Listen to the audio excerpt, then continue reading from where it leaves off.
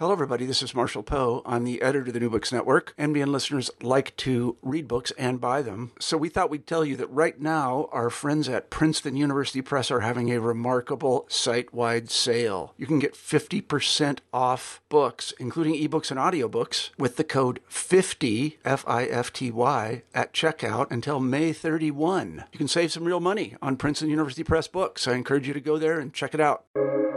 Welcome to the New Books Network. Hello everyone, this is Victoria Lupashko, one of the hosts for the New Books Network, and today we are here with Dr. Chinmay Murali, Senior Research Fellow in the Department of Humanities and Social Sciences at the National Institute of Technology, Trichy, India. Hello and welcome to our channel. Hello, Victoria. Thank you very much. Thank you very much for this wonderful opportunity. I'm really excited to talk about my book with you today.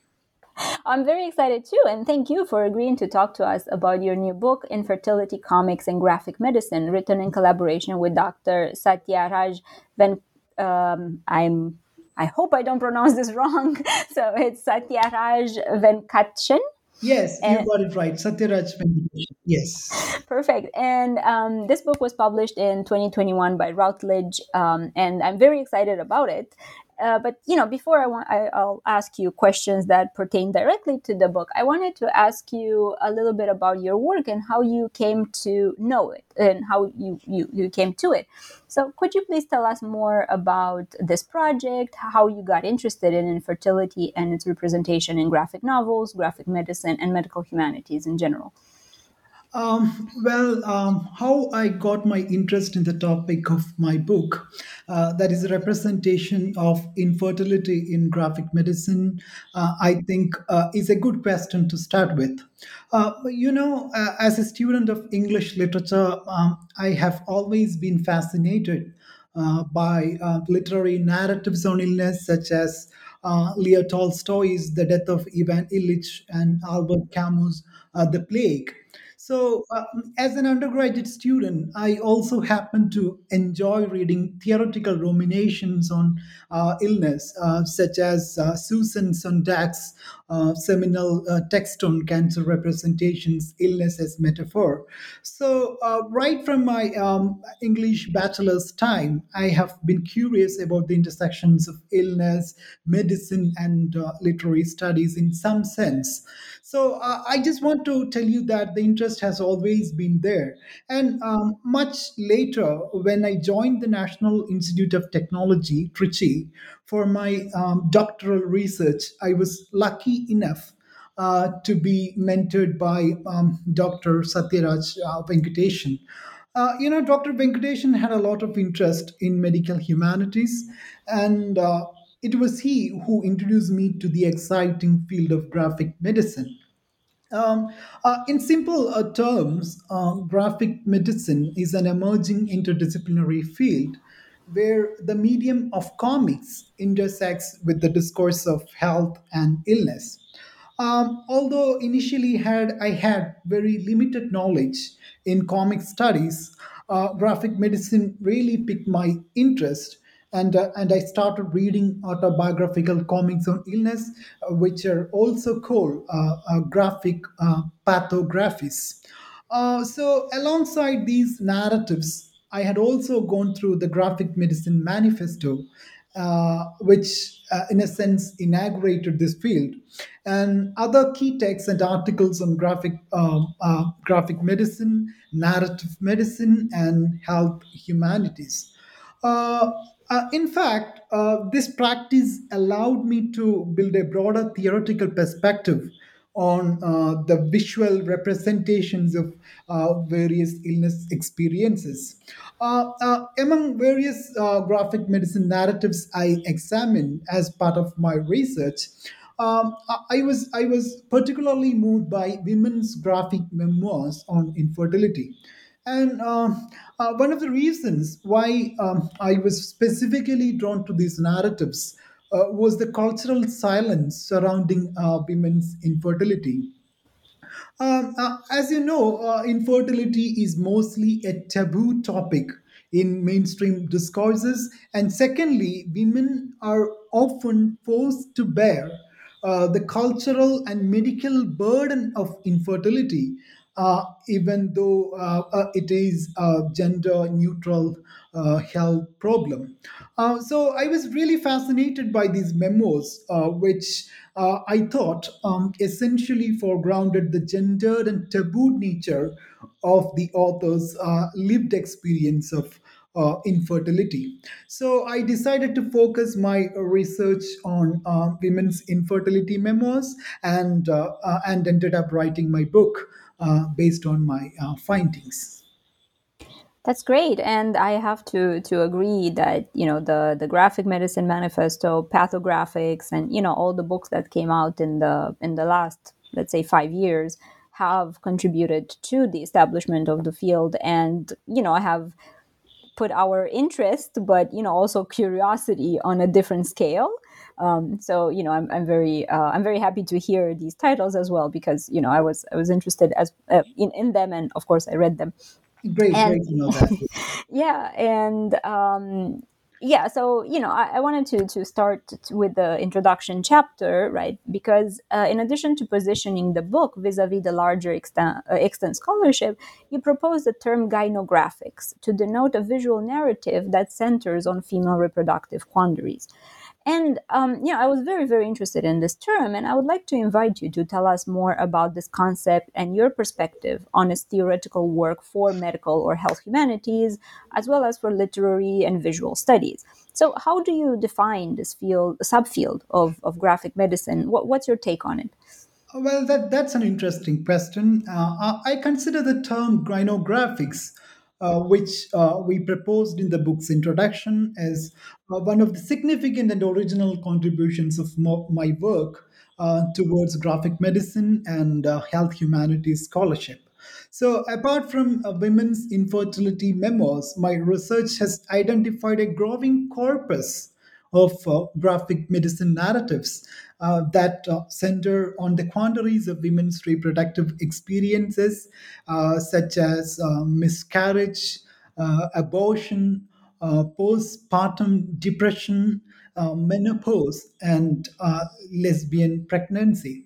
So, among such narratives are Adrienne Shepard's Significant Loss, A.K. Summers' graphic memoir, Pregnant Butch, Lucy Knisley's Kid Gloves, and Therese Wong's Dear Scarlet, with the most recent addition being M.K. Cervik's Eisner Award winning anthology, Menopause, which I think you have already mentioned in your question. So I feel that these narratives are peculiar in that they address nuanced and often silenced issues centered on the complexities of female reproduction from a uniquely subjective and lived perspective. Um, it's in this context that we introduced the term gynographics to denote these visual texts that center on female reproductive quandaries. Etymologically, the term evolves from gyno, which means relating to women or female reproduction, and graphics, which connotes images or visual representations. So, the term gynographics may be conceived as an addition to critical vocabulary on female centric literary or theoretical approaches with similar terminologies such as gynocriticism and gynocentrism. While gynocriticism was a term coined by feminist critic Elaine Showalter in the 1970s to foreground the need to have a uniquely female framework in the analysis of texts authored by women. The term gynocentrism has been in theoretical parlance as a term that encapsulates female centric perspectives, or rather the advocacy of it. Though gynographics is related to the aforementioned terms, both gynocentrism and gynocriticism, in its attention on the female, it particularly focuses on a unique aspect of feminine experience, that is reproduction. So, in a similar vein, as a subgenre of graphic medicine, gynographics is related yet different from women's comics in general and comics and visual narratives that address other female health quandaries such as breast cancer and eating disorders. So today, now I firmly believe that the term is going to be a valuable addition to critical vocabulary on graphic medicine, women's life writing, and finally the health humanities in general. Absolutely, and especially, as you were talking, I was thinking about the fact that the term also creates a space where these taboos subjects, right, and where the silence, almost critical silence, can be broken, and then we can start talking about these issues as they are. And of course, while the female reproductive system and women are the center here, we also can include, right, all the other adjacent and intersectional aspects of reproduction, right? Absolutely, absolutely. Yes. Sorry, did you want to say No, something? no, no, no. That Okay. no, no. I just wanted to say what you said is absolutely. It makes a lot of sense. Yes. Perfect. And yeah, in chapter one, just to go in a little bit more details, I think once you set the tone and you set the field up, right, with this term, that it's very important. In chapter one, entitled Visualizing Illness, Comics and Graphic Medicine, you establish the scope of this book in more detail, right? So we get into the meat of the argument, to say so, and you engage with the importance of graphic medicine. And here, the chapter mentions that it focuses on the disruptive potential of graphic medicine in furthering the aims of health humanities and narrative medicine to develop a patient centered and value based discourse on medicine and healthcare. And that was a quote from page 10. So I was curious to know more about this disruptive capacity that graphic novels possess, in your opinion, and about their positioning as a genre in the field of literature and or narrative medicine. I think this is an important question. As you rightly pointed out, one of the central arguments of my book is that graphic medicine has a unique potential to challenge the status quo in multiple ways. In fact, the field of graphic medicine is primarily inspired by the subversive legacy of the underground comics movement, which flourished in the 1960s following the comics censorship in the US. Um, the comics underground has not only challenged the thematic orthodoxies, but also criticized the status quo through comics that boldly explore taboo subjects and socio-cultural issues. Interestingly, when we look at underground comics and graphic medicine in relation to each other, Justin Green's underground comics text, Binky Brown Meets the Holy Virgin Mary, which deals with his struggles with obsessive compulsive disorder and Catholic guilt, is often considered as a prototype of contemporary graphic medicine narratives. So, inspired by this legacy of underground comics, graphic medicine foregrounds taboo themes and marginal perspectives of the patients, which are often neglected in the medical discourse. In fact, graphic medicine follows the central tenets of narrative medicine and therefore offers a creative space for patients to articulate the phenomenological and lived realities of illness and suffering, thereby according what we call a discursive significance to their marginal perspectives. So, as I have noted elsewhere, the field of graphic medicine inaugurates a new politics of critique, challenge, and resistance in the field of healthcare by dwelling upon a wide range of issues, including medical negligence, industrialization and commercialization of healthcare, patient identity, medical apathy, and doctor-patient relationship, among others. Right, and I think this is even more important now, right, in the pandemic, and of course, once we surpass it, to talk about a doctor-patient relationship, to talk about unheard voices, to talk about what happens when you don't have access to proper medical care, whether that's healthcare in general or mental health care or whatever it is. And I think having this theoretical background and having this place where we can talk about it both in visual form and in narrative form, and bringing them together, it's actually very valuable. And it's becoming more and more valuable as we go through 21st century. um, Yes, and since you mentioned the pandemic situation, it's also interesting to note that there is a growing corpus of graphic medicine narratives which discuss the theme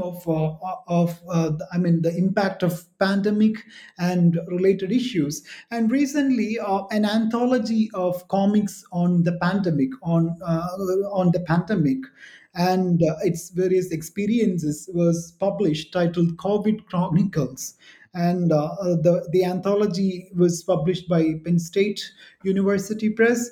So, graphic medicine, of course, responds to the pandemic in its own way. And so, it's also interesting to look at these narratives and how these narratives, in a sense, encapsulate our predicament, experiencing or making sense of the pandemic, and its varied experiential realities. Yes. Sure. Yeah, absolutely. And, as you mentioned, Conic Chronicles, I just finished a book about women in the pandemic, specifically in Canada. So it's a journalistic type of book that, and, it's the traditional narrative type. So it's not in visual form in any way, but it definitely brings, right, more items to the conversation about women's roles in such a planetary endeavor, and what happens with medical systems and the sort. um, so I thought I would Of mention course, it. it does, and it's also important to have such conversations going. So, because the marginal communities and women are mostly affected by the pandemic, so that also throws up a wide range of, topics or themes that could be discussed in relation to the experience of pandemic, in relation to your sex, gender, and the communities from where your community. So those are important questions that we need to address. Yes. Sure, I absolutely agree. And speaking of representation and groups, whether minority groups, majority groups, and so on, in chapter 2, entitled "Imagining the Barren: Cultural Representation of Women's Infertility," the chapter itself, it's very invested in recognizing the cultural role graphic memoirs on infertility play in destigmatizing female infertility. So here, I wanted to invite you to tell us more about how this process of doing away with stigma happens, especially in women's autobiographical narratives on infertility. Yes, in the second chapter, my aim was to examine the politics of representation in the context of female infertility. And to this end, this chapter specifically scrutinizes diverse popular cultural texts spread across various media and genres, such as women's magazines, novels, advertisements, TV melodramas, horror films, and reality TV shows. And through a detailed analysis of these pop culture texts, I argue that these mainstream representations of infertility reinforce dominant stereotypes and erroneous perceptions surrounding the problem.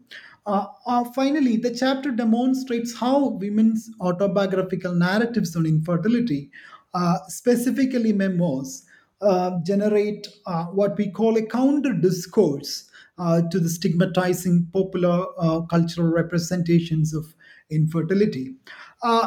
Such personal articulations wherein authors foreground their lived experience of infertility. Not only subvert dominant stereotypes, but also accord a cultural agency to the hitherto marginal perspectives on women's infertility.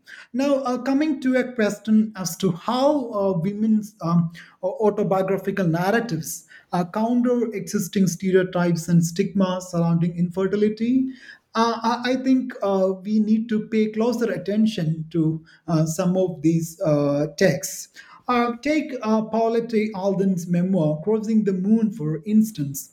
So, in this particular memoir, Alden, the author, not only recounts her long and painful period of mourning and coping with infertility, but also affirms how writing, along with the support of the family and other childless women, enable her to overcome the grief and to enjoy and appreciate life without children.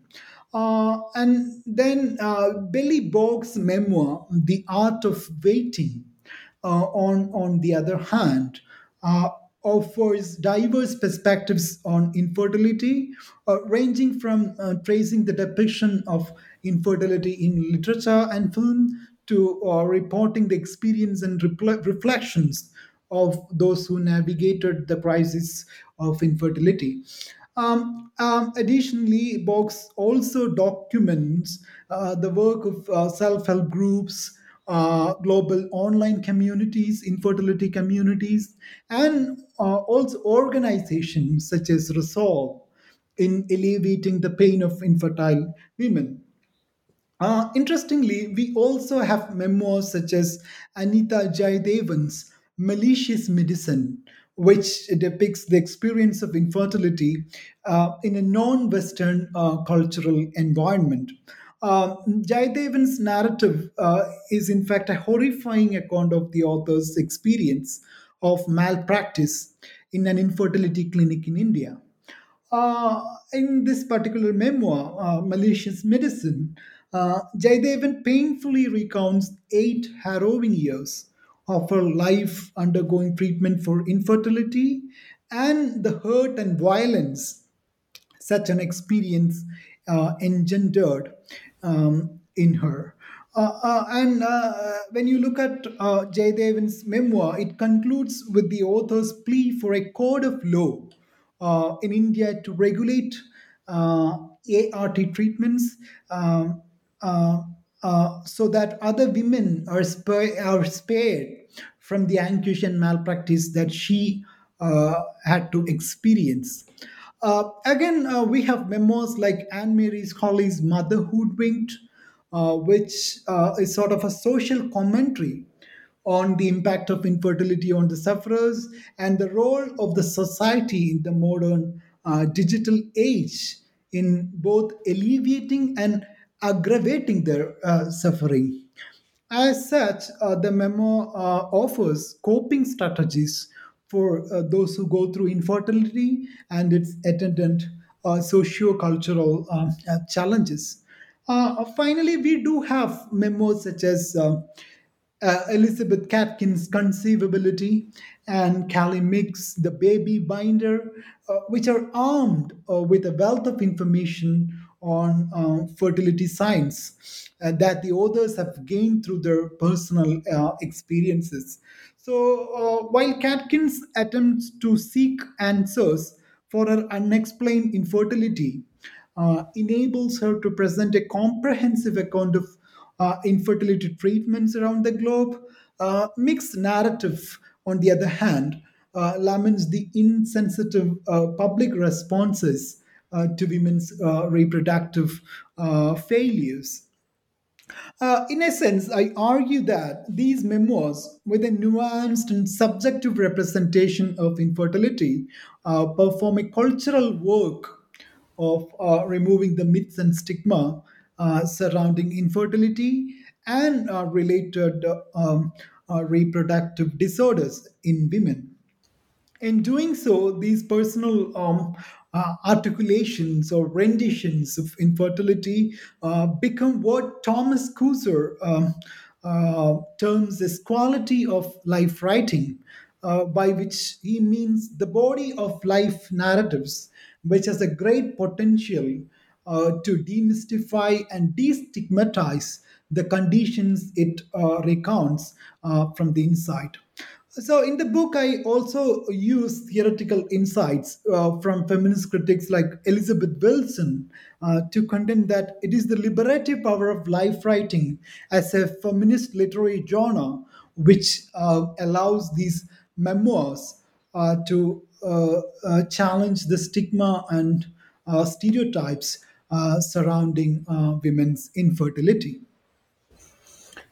Absolutely, and I think it does also create communities, right, around either writing or the illustrations or the practice, right, of illustrating, and also of readership. So I think it engenders, right, this type of narratives engender a lot of small groups, and there's a lot of grassroots movement that aims, right, towards destigmatization and doing away with all these taboos and stigma that fall on women's bodies.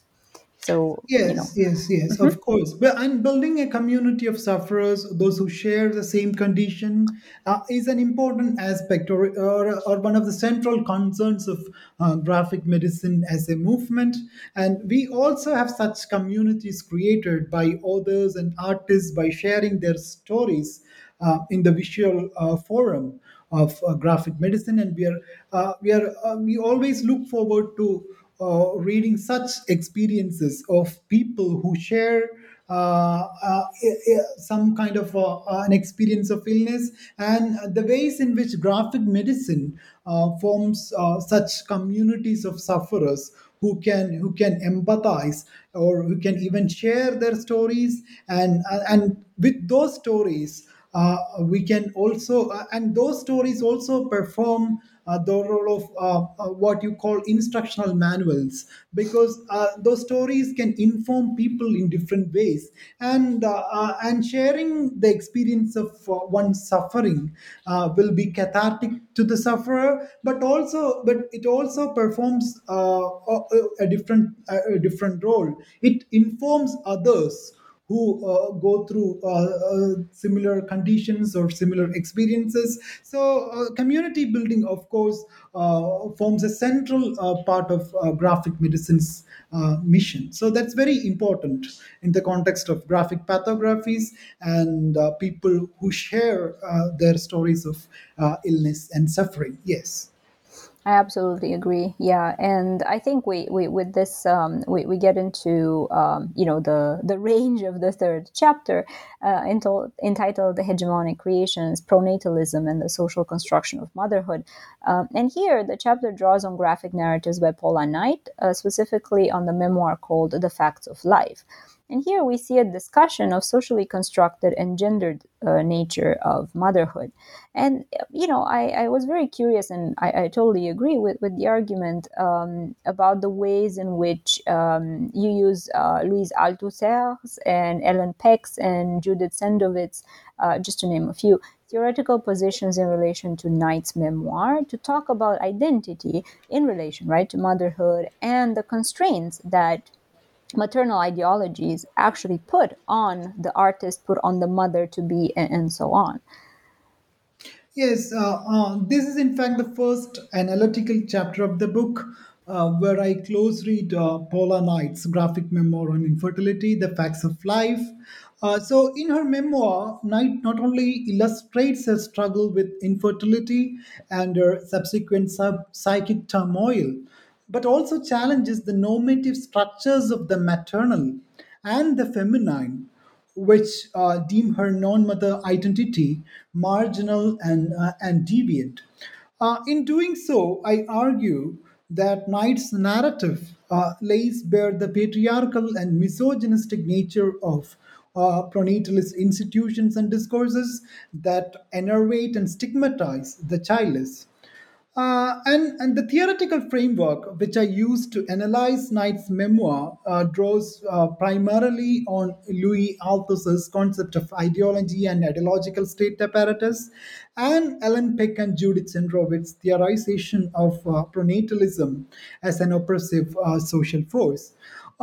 In addition to this, I have also borrowed theoretical templates from feminists such as Simone de Beauvoir and Anne Snitto, and I think it would be interesting here to discuss how I use their theoretical positions in relation to Knight's memoir, or to read or to make sense of Knight's visualization of her psychic and physical pain occasioned by infertility.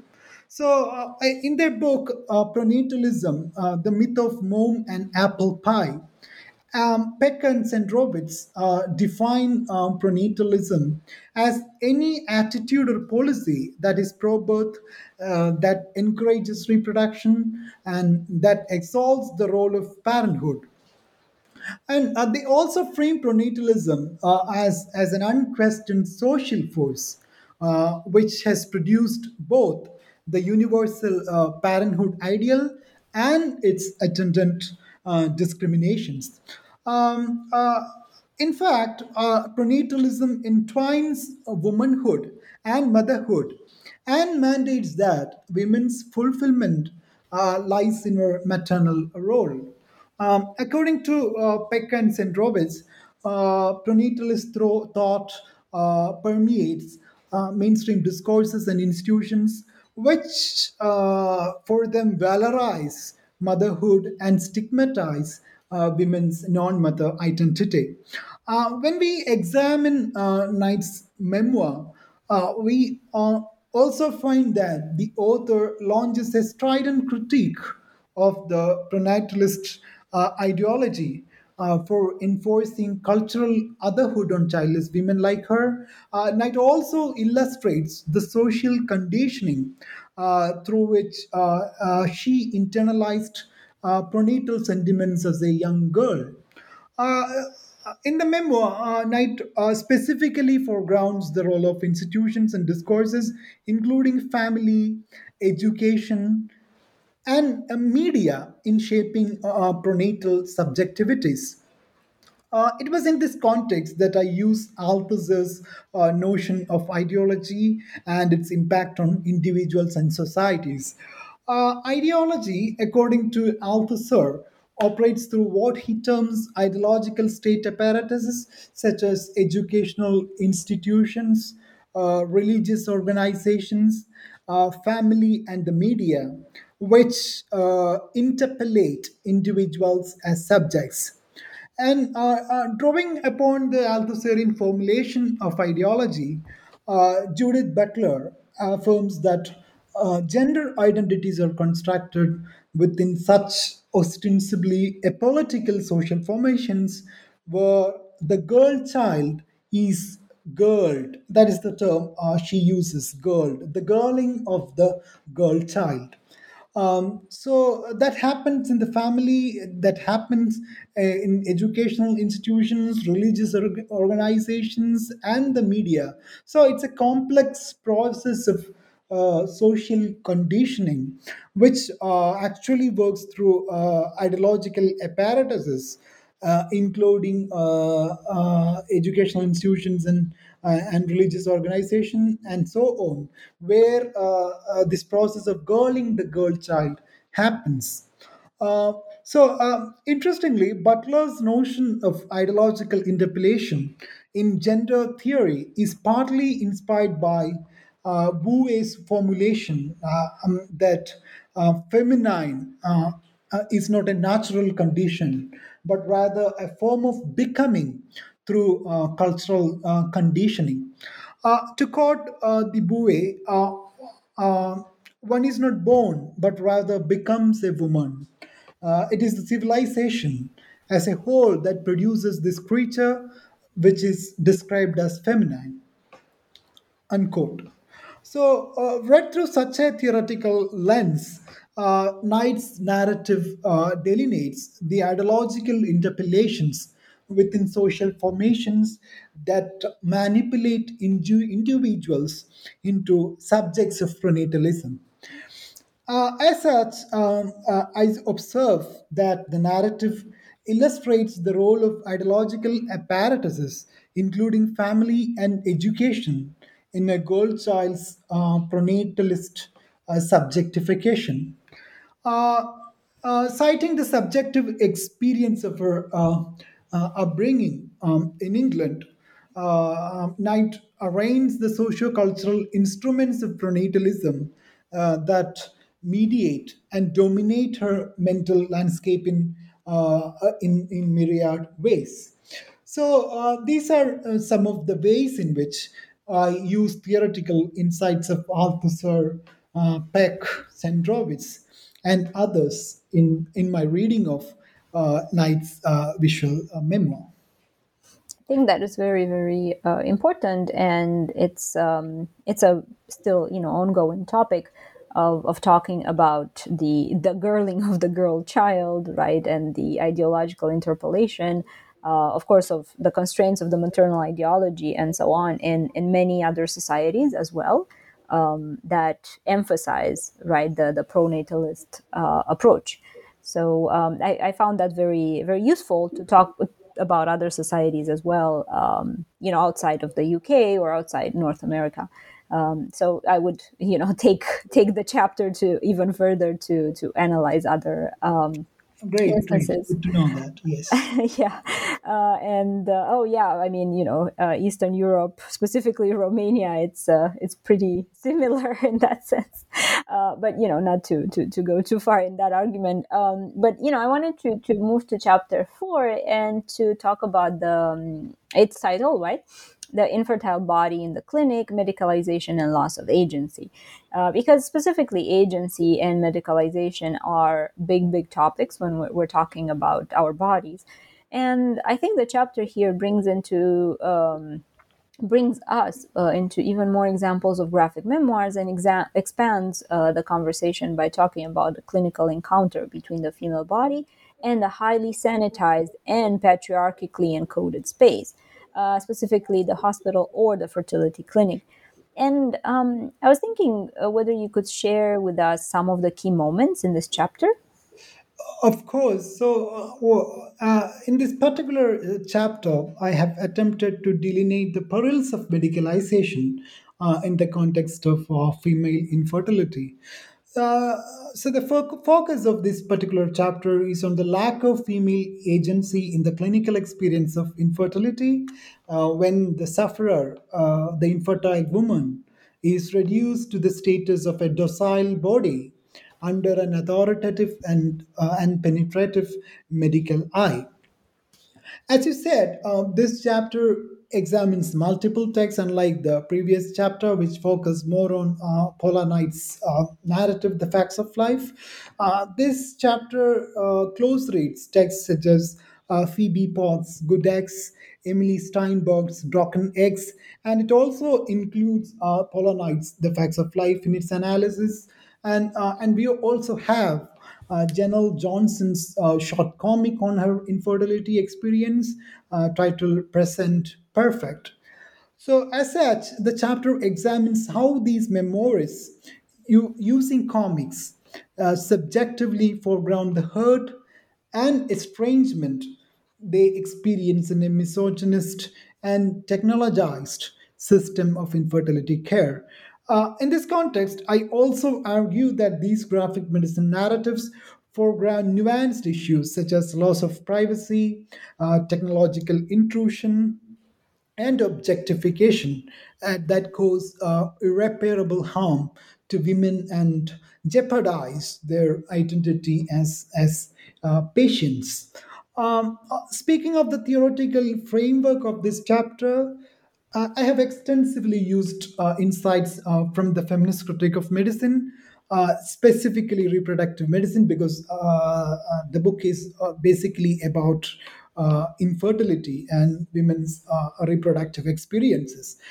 So, ideas of feminist scholars of medicine, such as Emily Martin, Deborah Steinberg, and Mary Daly, along with medical sociologists, including Michel Foucault and Deborah Lapton, have informed my readings of these narratives in this particular chapter in diverse ways.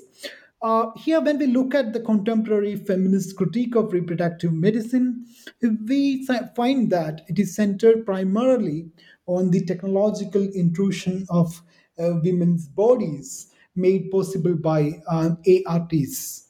Um, um, Feminists note that ARTs, which means assisted reproductive technologies, under the guise of according women reproductive choice, make their reproductive lives available for medical manipulation. So, as explained in this chapter, a similar critique of reproductive medicine could be found in infertility memoirs authored by women as well. These narratives, when you look at them carefully, foreground the author's dehumanizing and estranging encounters in the infertility clinic. And so, utilizing comics affordances, these graphic texts accentuate the memory's psychological turmoil of undergoing treatment, uh, that too in a system of care that is unsympathetic and intrusive. While when we look at these particular, I mean these texts, visual memoirs, uh, Steinberg's narrative attempts a forthright critique of infertility care, which treats her like a fertility guinea pig.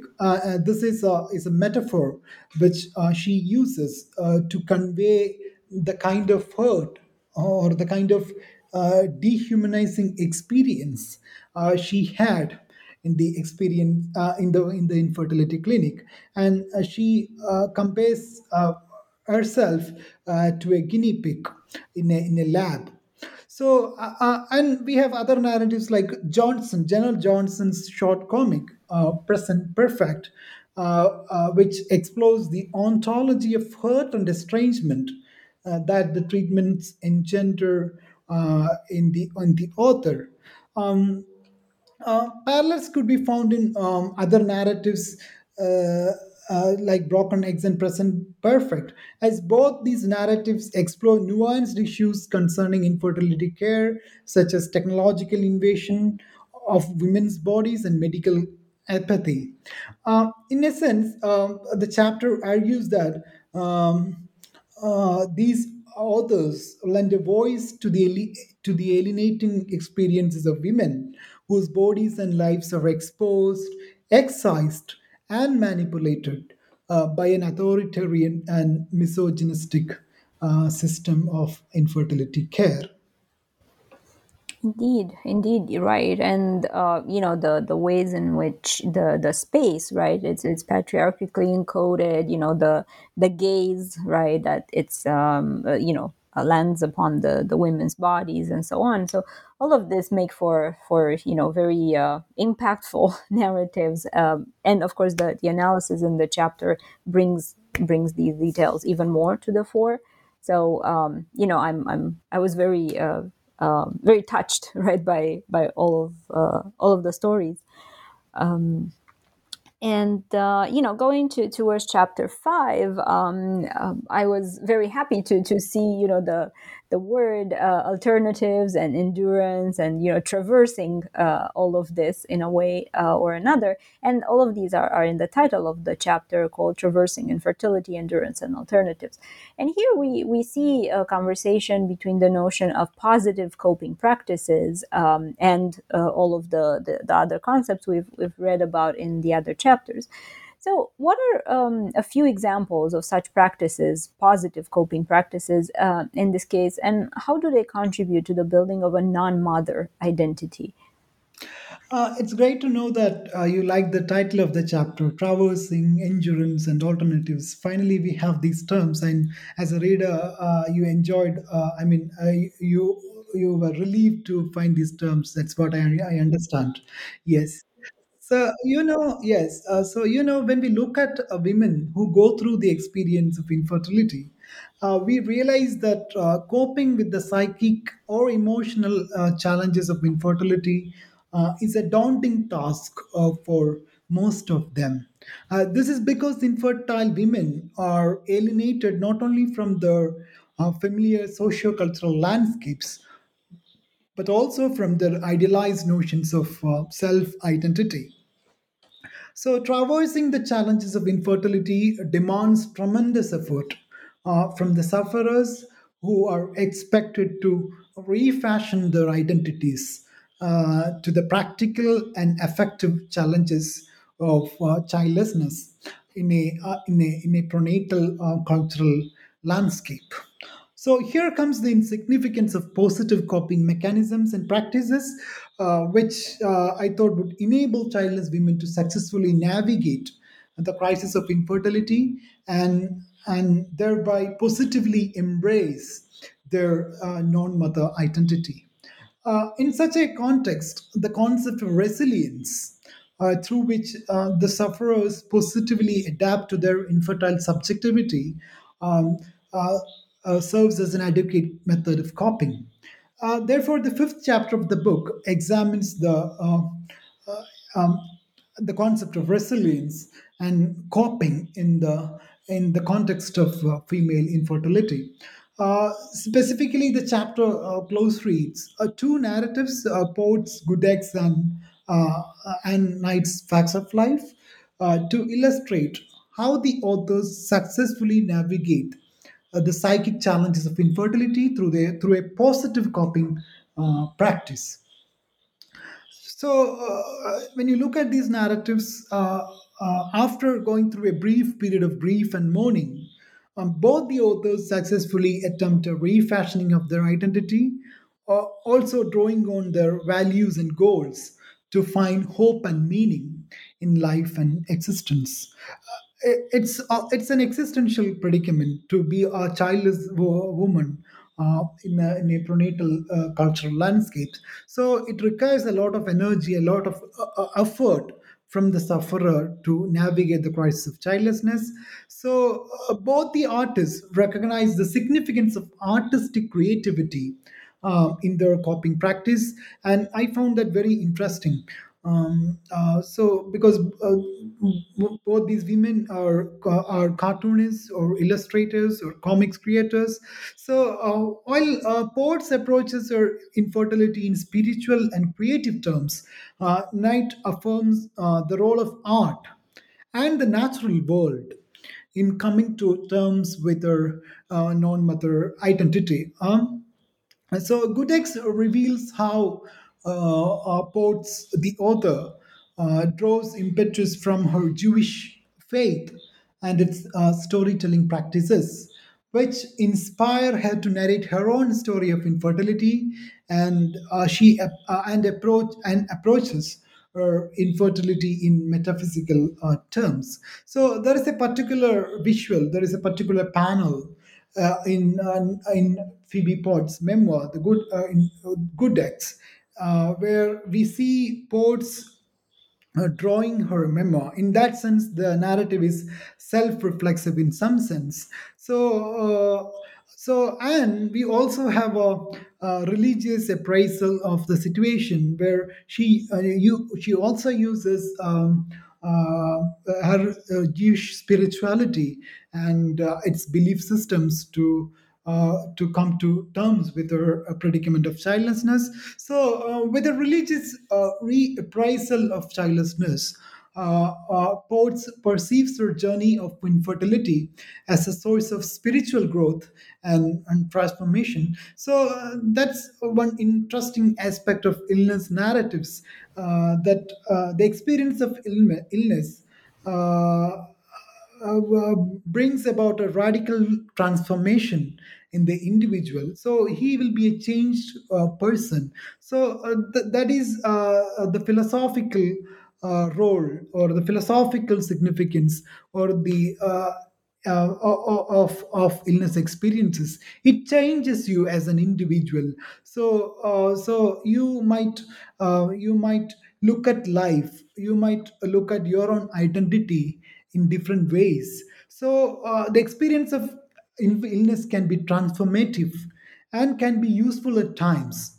So, Knight's narrative, when we look at Knight's narrative, attains special significance as it demonstrates the possibility of self realization and personal growth in the process of coping with infertility.